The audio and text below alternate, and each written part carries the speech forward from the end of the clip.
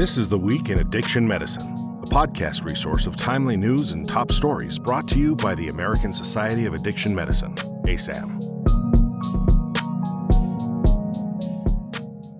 Today is Tuesday, January 10th, and I'm Claire Rasmussen. Our lead story this week, a neuromarker for drug and food craving distinguishes drug users from non-users, is in Nature Neuroscience. Functional MRI images were obtained while subjects were exposed to visual cues for drugs and palatable foods, and subjects were asked to rate their level of craving. Machine learning was then used to identify a pattern of neural activation associated with craving, called the neurobiological craving signature, which extended throughout the brain. The same neurobiological craving signature was found for food and drugs, indicating the similarity of these cravings. This method identified individuals who used drugs with an 82% accuracy. The author suggests that the neurobiological craving signature has promise for diagnosing substance use disorder, as well as measuring responses to treatment. Next is an article in Drug and Alcohol Dependence titled Brain Recovery of the NAC Fibers and Prediction of Craving Changes in Persons with Heroin Addiction. This study used imaging with functional MRI to measure fractional anisotropy of white matter tracts. The imaging was performed at baseline and then again following 8 months of subject abstinence.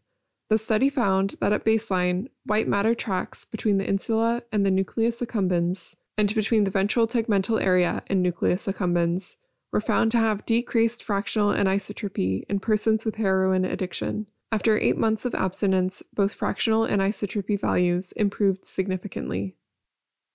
A new article in Addictive Behaviors is titled Effects of Buprenorphine on Opioid Craving in Comparison to Other Medications for Opioid Use Disorder. In this systematic review, the authors examined 10 randomized trials to assess impact of buprenorphine on opioid cravings, including in comparison to methadone and extended-release naltrexone. Buprenorphine was found to decrease cravings related to placebo, and the reduction was greater at higher doses. However, buprenorphine did not appear to decrease cravings as much when compared to both methadone and XR-NTX, particularly in early treatment. While it is unclear if these cravings have causal relationship with discontinuation of treatment, it may be worth considering the patient's craving symptoms in treatment selection.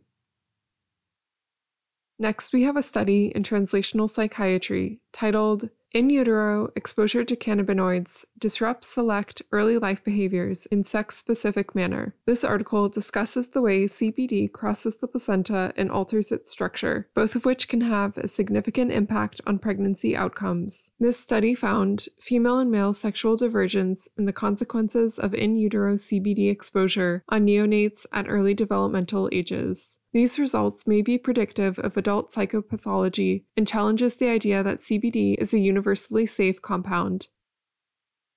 A new study in molecular psychiatry is titled Association of COVID-19 with Endocarditis in Patients with Cocaine or Opioid Use Disorders in the U.S.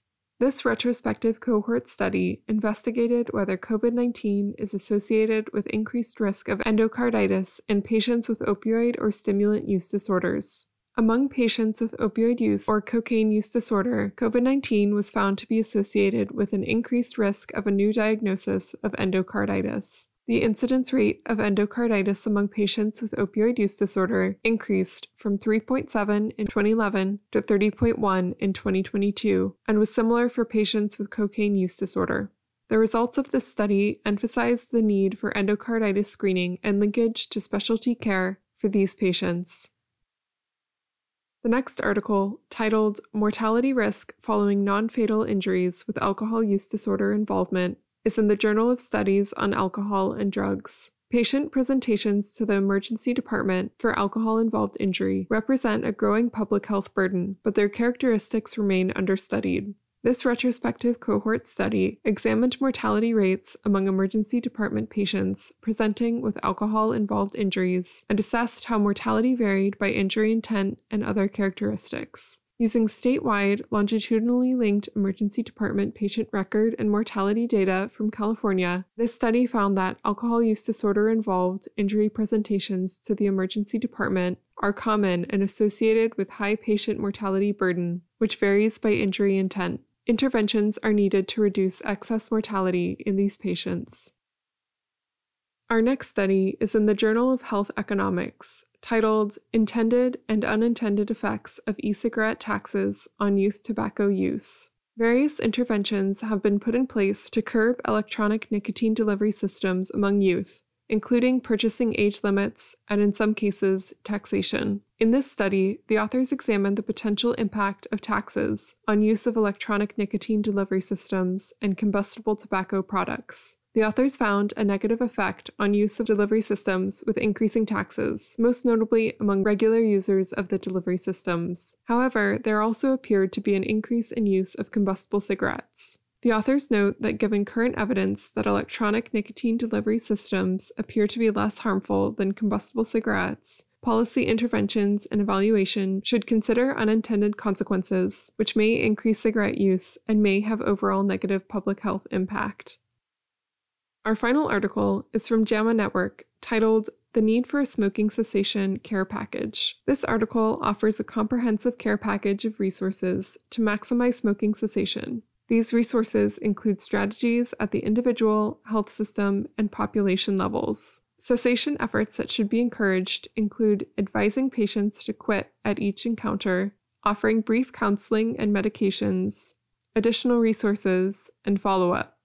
Strict standards for making tobacco ingredients less toxic and appealing, as well as reducing nicotine yield to minimally addictive or non-addictive levels, are additional strategies to support cessation. It is also critical to seek approaches to maximize barrier-free delivery of proven cessation therapies through available health systems.